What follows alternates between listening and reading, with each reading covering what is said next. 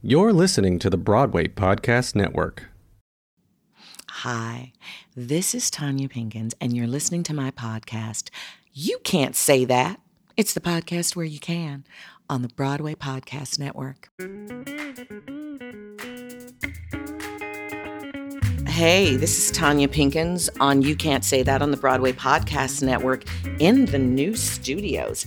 I am looking out over Manhattan. I don't even know what direction I'm looking in. I don't know if I'm looking at Queens or am I looking at Jersey, but it's a beautiful, beautiful view of Manhattan on an overcast day, and I'm so delighted to be in this new studio today with a dear old friend and colleague of mine. Not old in the sense that he's old, but that we have an old relationship, and he's about to star in a new Broadway musical that is moving from the Public Theater, and I want you to help me welcome Mark Kudish.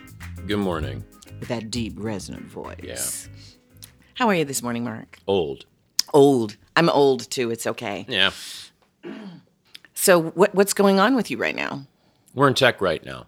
For a girl from the North Country. And it's great. And it's going to be at the Belasco Theater. And I've never done anything at the Belasco. Have you? Okay. I don't know. I can't remember. I've done 10 Broadway shows. I don't know what theaters I was at. Well. No, but I've seen, I think, 1 or 2 shows at the Belasco, but I've never spent time in it. Mm-hmm. It's gorgeous. How many seats? I want to say between 1,000 and 1,100. Oh, it's big. It's big, but, it's one of those great old theaters. It reminds me of the Booth. So it's very intimate, and the seats are very tight to the stage, and so it feels very small when you're on stage. So is it a mezz that comes pretty close? Yeah, the mezz comes pretty close. There's a balcony above that. Okay. So, it's one of those theaters that has height. Yeah. But everything is pushed forward. So it's really nice. It's great for the theater. All the lamps in the theater are original Tiffany. Whoa. So it's gorgeous.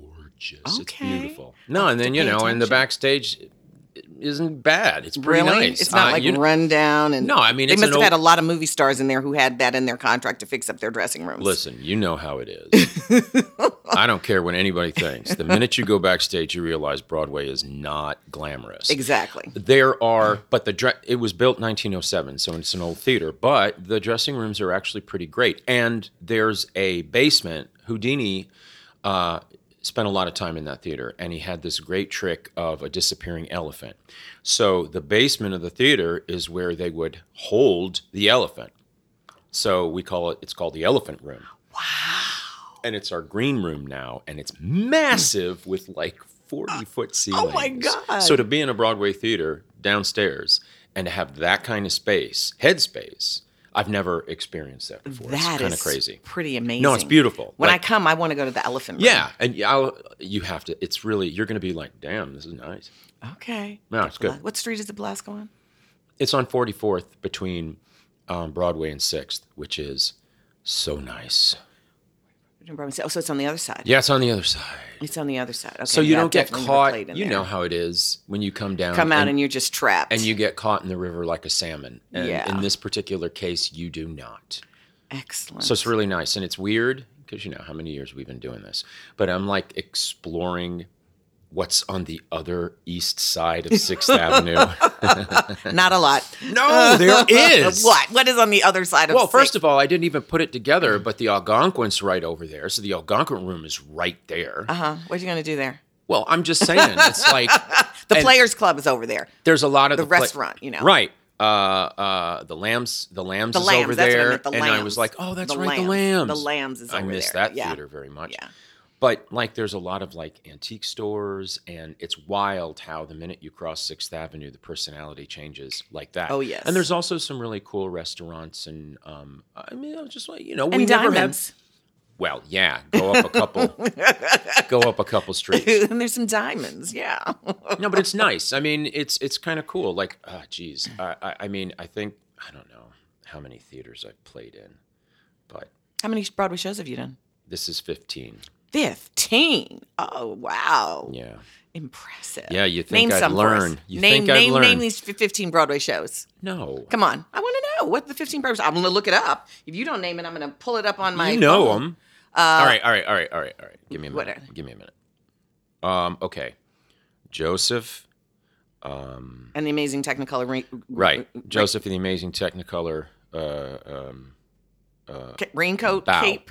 Yeah. No, Joseph the Amazing Technicolor Dreamcoat. Dreamcoat. What was after that? Okay, Girl from the North Country. That's 15. All right. If I go, no, I mean, yeah, but I mean, it's Love Music? No, I didn't do Love Music. That was Michael.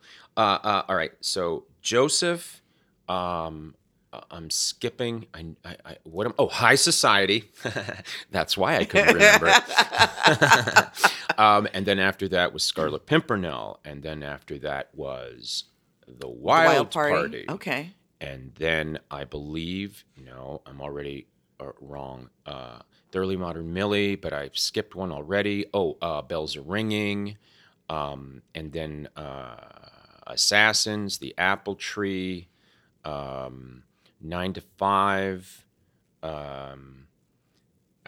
Finding Neverland,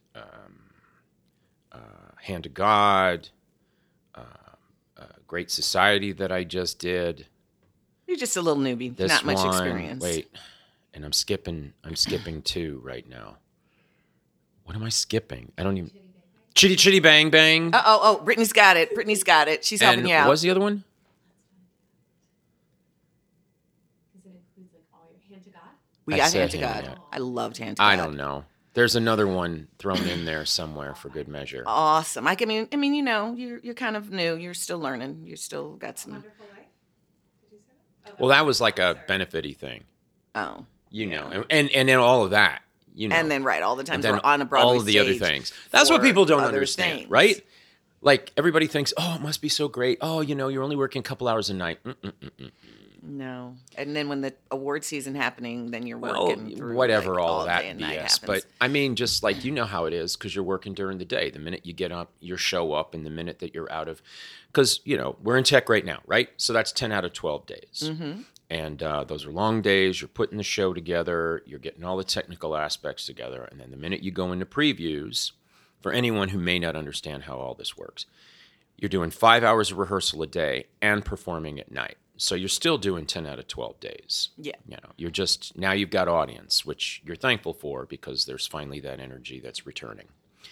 And once you open, then you go into all of the award stuff, which just tires you out because you're doing extracurricular activities. Breakfast, lunches, dinners, extra events, And press. as you know, the minute you get a show open, you begin working on other things because your day opens up. So you never stop working during the day. You just go to work on other things. And for whatever the reason is, and I think it's because people happen to be in town for the awards, that's when everybody wants to do readings, workshops, because they know everybody that they want to have come with the cash are available and in town. Right. So it's intense up until, mid-June. Right. Do you have any newbies like Gen Zs in your cast? I'm like, Oh, yeah. I'm having some pet peeves with the Gen Zs. You know what? Okay, here's the thing. No, because this is a very topical conversation, and good. Let's talk about this because I think it's important. Seriously, Oh, I agree. I'm serious. I have my pet peeves as well with Gen Z, but what I'm realizing is part of it is a pet peeve with them, but part of it is I believe it is a numbness of our own generation and a certain lack of an awareness, and or a lack of understanding that they process incredibly differently than we do. Oh, clearly. Yeah, but part of that's on us. It just is. It's on us. They're so fragile. Here's the thing, and this is where I feel really bad for the Gen Zs particularly. They've never known a world without social media or internet. Ever, ever, ever. So how they receive information is selective. We had the opportunity when we were coming up to have a choice in how we received our information, and it was far less biased. Biased it was. I'm not saying it wasn't. But you could read it in the paper, and you had to get it in like bites because there wasn't this 24-hour cycle that was nonstop. Right. If we wanted to learn something, we had to put forth the effort to go to the library or go to the place to get the information. So we were getting that information firsthand. With some effort. We had to effort Right. to get it too. But by doing that, we got it firsthand. Nowadays, all you have to do is Google. And because of, all of the optics of everything. It's reading how you're reading, and so it's giving you things selectively. And so they're being fed the information. And they're being want led to around on a hear. leash. Right. And because of the idea of social media, I mean, I think in some ways, like the 80s was, this is a decade that will nurture sociopathic behavior. And this is not a slam. This is an observation. Okay. The same way that I believe the 80s helped develop sociopathic behavior because it was so me-centric. And it sort of struck us without us realizing it. It hit us upside the head because suddenly you went from making 20 years to your retirement to 20 million overnight. And when that happened, it was an exciting time, like the 20s. No one knew what the consequence of those actions would be. We just followed it. And so it became very me. And so the iconic, I can only speak like, obviously my point of view is male. So from the male point of view, the iconic male went from someone who worked really hard and worked for the company and spoke for the, company, went to Gordon Gekko Greed is good. Ugh. Get in, get out, get mine. Right, exactly. And so now and then we were celebrating guys at 35 retiring on 40 million. And today, and I'm not saying that all of social media is bad, but clearly we're realizing the repercussion of social media because we have major issues with it.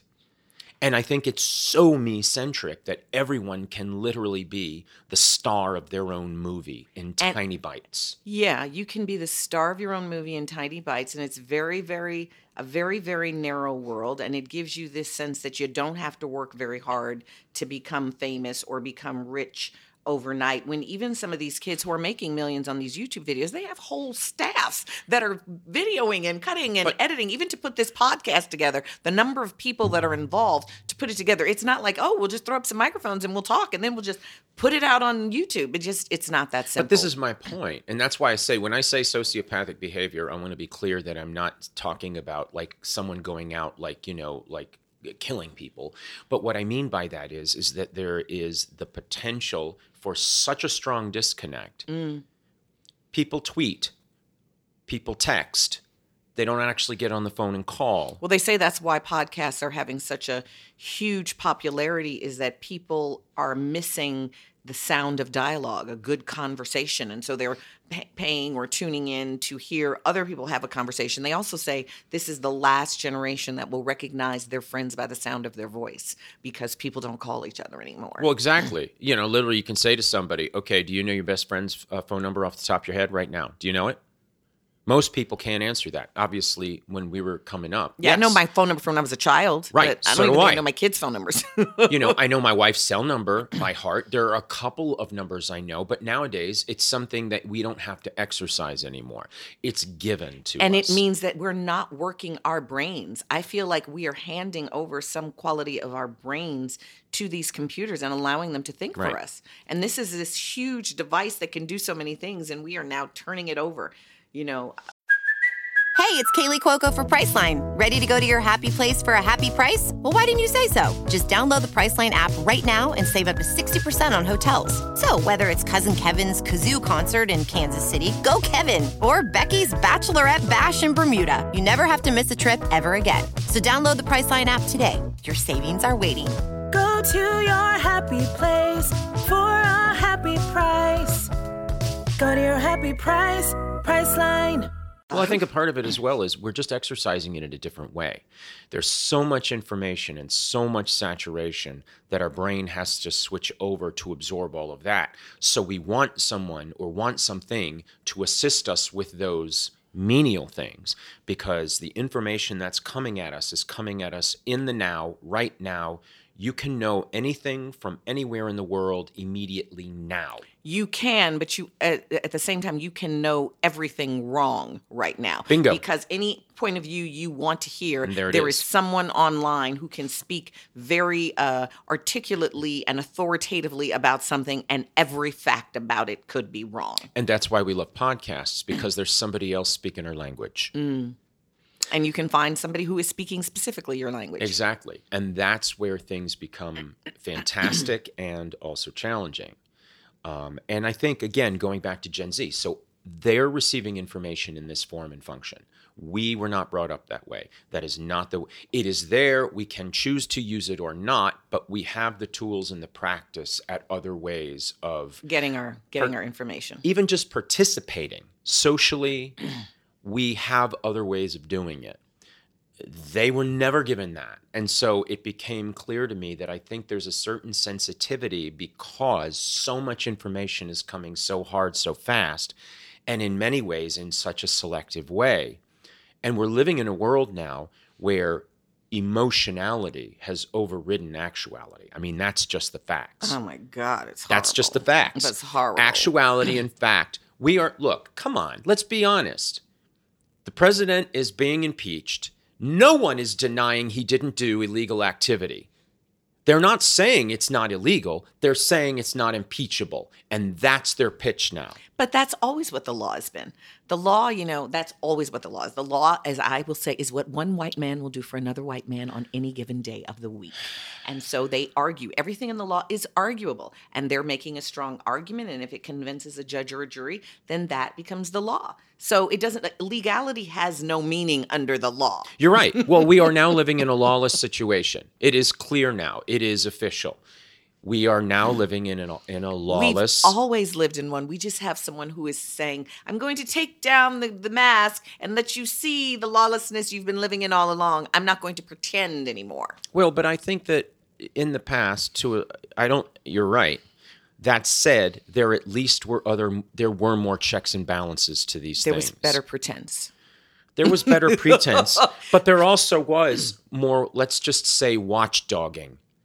I'm not saying it wasn't happening, but there was definitely better watchdogging about it. Yeah. Now we're in an environment, which in some ways I think is really good, that as you say, it's out in the open. And things are such, with this White House administration and frankly, with the Senate, things are such that they're saying it's okay. So officially, these people can really come out waving their flags.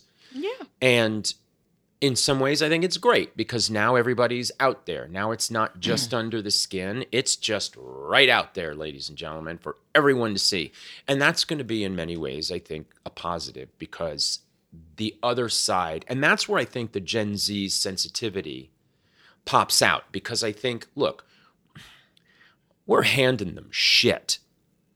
We're handing them a lot of stuff that they couldn't have had before if the work hadn't been put in. But look what we're handing them shit. But you know what? They got more technology to do more and better than we ever did. They don't have to follow what we did. They can just wipe out what we did and start over. Yeah, but they also have new. or they have the technology to keep the denial rolling. I mean, technology is not necessarily the best thing. But exactly. It's their choice. But it's been our choice. It was our choice. Yeah.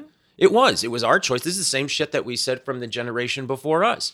And look where we are now. Yes, that's how I know I'm old. I'm complaining about the people coming up after me. Sure, and that's what I thought too. It's just like, I guess this is what happens when you bitch about. But at the same time, like when we were doing the Great Society at Lincoln Center, which was, part 2 to the LBJ presidency. And right after All the Way, it's the Great Society. So it's voting rights and it's civil rights and it's the Vietnam War and very touchy stuff, right? And the play had sensitive subject matter and a lot of bad language being thrown at a lot of people. Mm-hmm. And it was rough.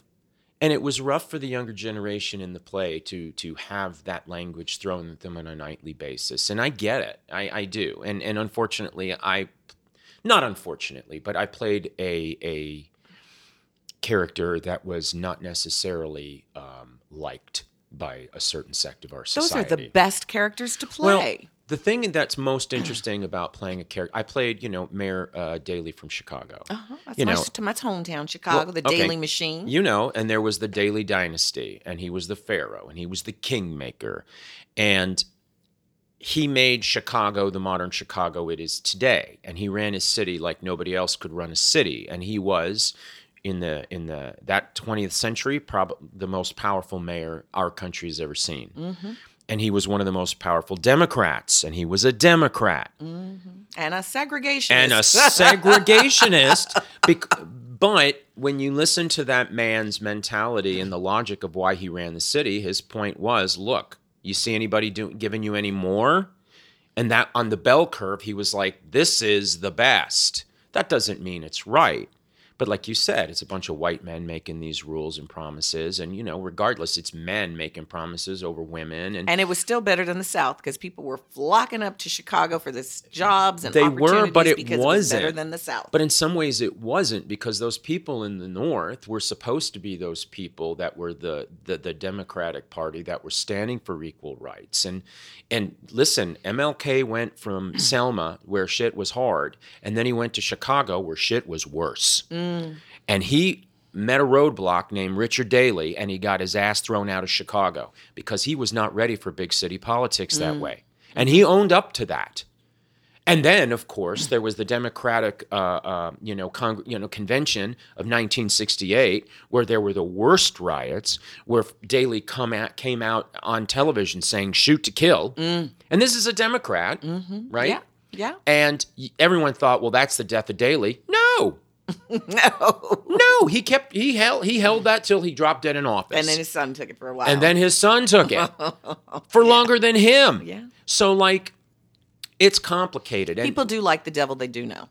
right. And I think that was a part of it, was that people just sort of gave into that, which is a danger of where we are now. Well, I think that this devil that we know feels like an honesty. I think the other devils we were like, they look good and they say the right thing and it doesn't make sense. But this one's like, oh yeah, devil, cool, I got it. And it's comfortable because there is a lack of a sham. Though I do think, from what I've heard, actually some of my podcast guests, that our current person holding the White House does just say whatever he needs to say to be sensational and get attention, and it doesn't necessarily have to reflect any values if he has any values. You think?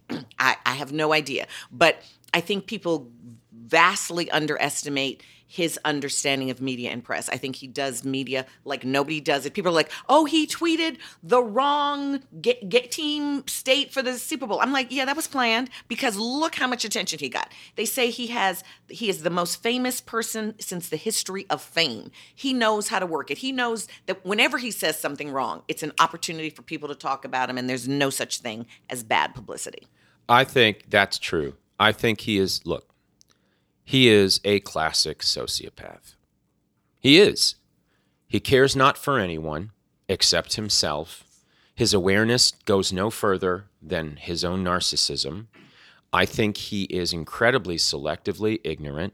I do not think he's a smart man. I do think he's savvy at social media through practice, because he was reared by people that were sociopathic and that were, let's be honest, his mentor was Cohen was someone who understood the power of rhetoric over actuality. And he admires Hitler. Let's be real, He admires any dictator. And Goebbels said, a lie told once is a lie, but a lie told 1,000 times becomes the truth. Of course. And it numbs you. And clearly that's all a part of narcissism and vanity. And you have to have a lack of empathy for that. You have to. Well, I'm going to say something very controversial. I suspect that it may be the sociopath who's going to be the evolutionary improvement on the planet. That actually we sapiens who have feelings and empathy, we are just going to evolve out of existence, because our feelings and our empathy keep us from doing whatever's going to just keep us surviving. And nature certainly supports the animal that is willing to do what it takes to survive and ensure its lineage. With that being the case, the sociopath has it over us. But I think that there are far less sociopaths than there are empaths. True. And the sociopaths will just use us as their cannon fodder and their servants and they're Soylent Green. But also, but also remember what happened. But also remember what happened in the late 17th, 18th centuries with the monarchy. They were overthrown, and it's happened multiple times. And this is where I go back to the Gen Zs, and I have faith, because I think it's going to be. That's why I think. Look, I learned a lot from those young cast members in Great Society, and I became aware of things that I've always thought of myself as someone that's aware and woke, as much as that word bothers me. And I became aware of the fact there were a lot of things that I was unaware of. Like what? that we do view and process information, receive it and give it in very different ways that I'm uneducated in, and I think it is my responsibility to be better educated in. It doesn't mean I have to agree with it, but the only way to understand something is to go to it, and then you can have a real conversation about it. I think I really do make an effort to understand the new technologies. And I don't think just because something is new, it's better. I think that they too could make the effort to understand why things were done the way they were done in the past, because there's still validity in that too. I don't disagree with you. I will also say this. You're a black woman. Mm-hmm. I am a Caucasian man. So there's difference. Now I say Caucasian, not white. Good. Well, but also because I am a Caucasian. I'm not white. And what do you mean when you say you're not white? Well, I'm Jewish. Okay. So to me, like I am not a part of that. Let's just say that I want to be very careful about how I say this.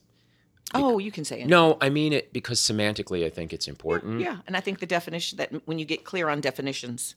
I received discrimination growing up. Mm-hmm. Now, you don't see it on my skin quick, and with me particularly, because I got light hair, I got blue eyes, I got a square jaw, Roman nose.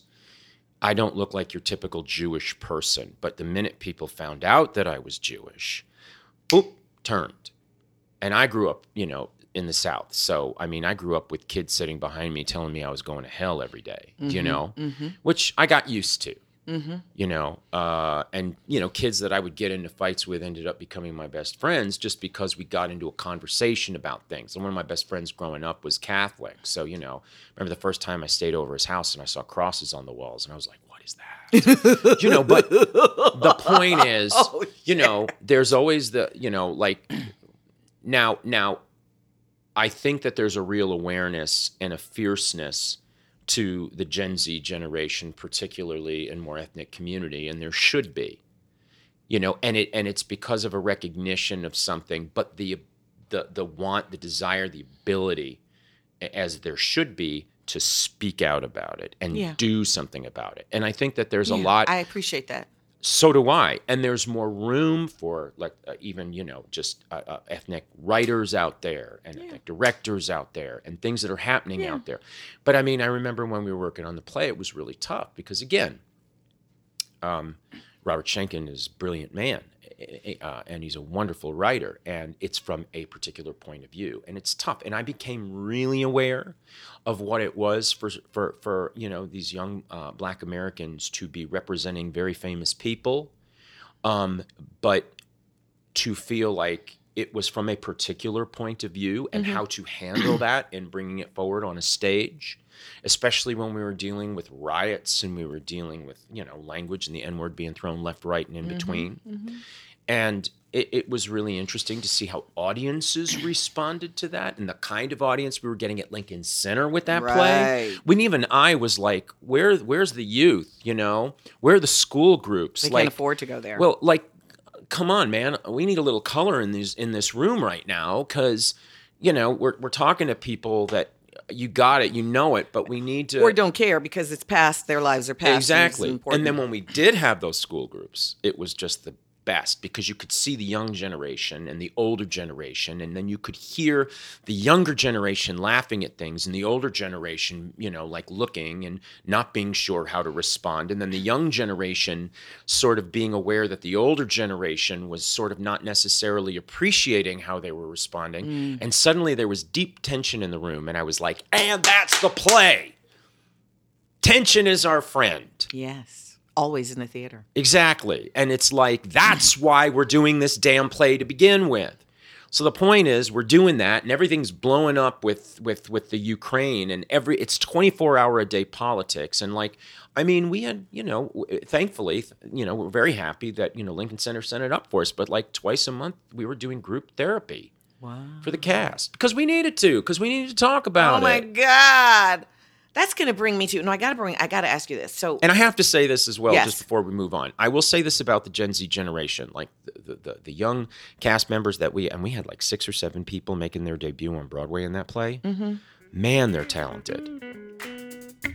Hi, this is Tanya Pinkins, and you've been listening to You Can't Say That on the Broadway Podcast Network. That was part 1 of my conversation with Mark Kudish. Come back for part 2.